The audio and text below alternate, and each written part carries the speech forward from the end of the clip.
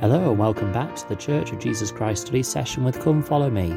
I'm your host Matthew Roberts and this is Series 2, Episode 289 of this daily study podcast. Thank you very much for joining with me today as we continue with our study, covering this week, which is October the 12th to October the 18th, covering 3rd Nephi 20 to 26. We're going to conclude 3rd Nephi 21 today and also look at 3rd Nephi 22, looking at the section we've been looking so far this week about the work of the Lord in the last days to gather Israel. What's interesting when you get to the end of 3rd Nephi chapter 21 is after we've had quite a bit of description about how this work will go forward, it says, in verse 25, "And then shall the power of heaven come down among them, and I also be in the midst. And then shall the work of the Father commence at that day, even when this gospel shall be preached among the remnant of this people. Verily I say unto you that at that day shall the work of the Father commence among all the dispersed of my people, yea, even the tribes which have been lost, which the Father have led away out of Jerusalem." Now, we know that this is referring to the time when the Saviour will literally or physically be in the midst of his followers, because it's referring in verse 23, the New Jerusalem is referred to. And where that New Jerusalem will be built, we have latter-day revelation on. But because of this, we also know that hasn't happened yet. And so the fact is that this verse where it says the work will commence at that day is a day in the future, which then leads us to think, but surely that day has already happened, like we've already begun the work of gathering Israel. Well, Joseph Fielding McConkie and Robert L. Millett explained it in this way. They said, quote, "This is a millennial setting. It is a setting in which wickedness and crime and vengeance are no longer on earth. It is an era when goodness and decency and integrity are the order of the day. In this setting, in this day, the work of the Father, the work of the gathering of Israel shall commence." Commence? Has not the work of gathering been in full operation since the days of Joseph Smith? Yes, the work of the Father shall commence in the great millennial day, in the sense that its magnitude shall be infinitely greater than anything we can even identify with today. Close quote.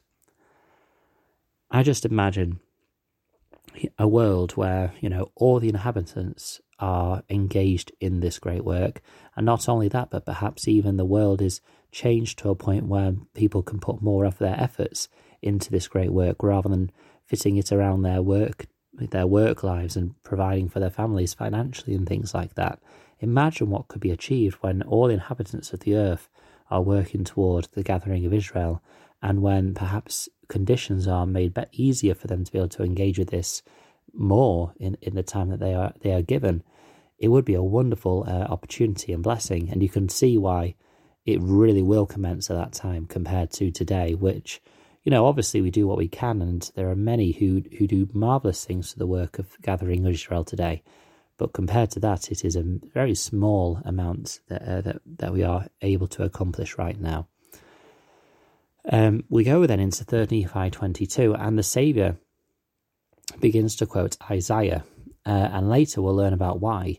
But he quotes Isaiah, and he teaches about how Zion and her stakes will be established, and Israel will be gathered in mercy. And in here as well, we start to learn about how the Lord will welcome those who return to him with open arms. In verse 2 of chapter 22, it says, "Enlarge the place of thy tent, and let them stretch forth the curtains of thy habitations. Spare not, lengthen thy cords, and strengthen thy stakes." It's important for us as followers of Christ right now that we strengthen our stakes, that we make it clear that we will be here to stay and that we fortify ourselves. Elder Jeffrey R. Holland said this, quote, "When erecting their sacred tabernacle in the wilderness of Sinai, the ancient children of Israel were commanded to make firm their supporting cords and strengthen the stakes, which held them. The reason? Storms arrive in life regularly. So fix it, fasten it, then fix and fasten it again. Even then we know that some children will make choices that break their parents' hearts. Mums and dads can do everything right and yet have children who stray. Moral agency still obtains. But even in such painful hours, it will be comforting for you to know that your children knew of your abiding faith in Christ, in his true church, in the keys of the priesthood, and in those who hold them. It will be comforting then for you to know that if your children choose to leave the straight and narrow way, they will leave it very conscious that their parents were firmly in it.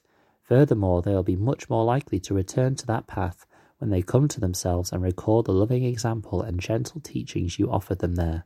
Close quote.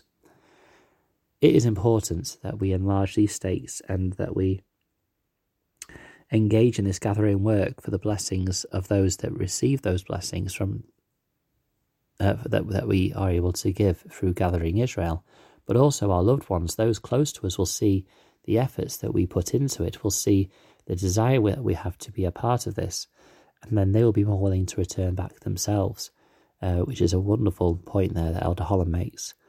In verse 7, the Lord points out how he has not been able to give the children of Israel the full blessings. And he says, "For a small moment have I forsaken thee, but with great mercies will I gather thee." And again, as we said yesterday, we need to be aware that this is not just given in the scriptures for a personal application, but also this is a very literal thing which has happened as well in the history of mankind. That right now the Lord is in great mercy reaching out to all the corners of the earth to gather scattered Israel, to gather those who will let God prevail in their lives. And it is with great love that he does this, with great mercy. Elder Jeffrey R. Holland again said this, quote, "Compassion and mercy always return and prevail in a most reassuring way. The mountains and the hills may disappear, the water of the great seas may dry up, the least likely things in the world may happen, but the Lord's kindness and peace will never be taken from his covenant people. He has sworn with a heavenly oath that he will not be wroth with them forever." Close quote. Now again, we know that this is an important thing for us to understand, that we ought to know that the Lord will reach out and bless scattered Israel when they return. But again, we can also apply this to ourselves when we know that he will do the same with us if we fall astray or if we lose our way, that he will be there to be willing to welcome us with open arms and embrace and reassure us. This is, just the wonderful message that he has for us in these words of Isaiah. And I think what we need to remember is that we have the right and the reassurance, or we have the right to a reassurance that the Lord will fulfill his covenants.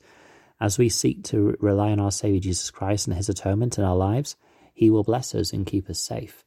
In verse 10 of 3 Nephi 22, it says, "For the mountains shall depart and the hills be removed, but my kindness shall not depart from thee. Neither shall the covenant of my peace be removed, save the Lord that hath mercy on thee."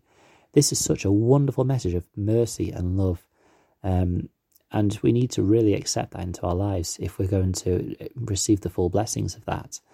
Elder Dieter Fuchtdorf said this, quote, "My dear friends, the Saviour heals the broken heart and binds up your wounds.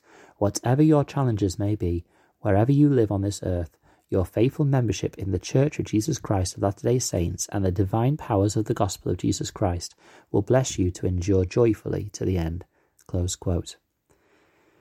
In a time where people are very critical and very dismissive of the teachings of Christ, particularly sometimes those who are the strongest critics are the ones that have been and drunk of the deep wells of his love and grace before and then have left it behind.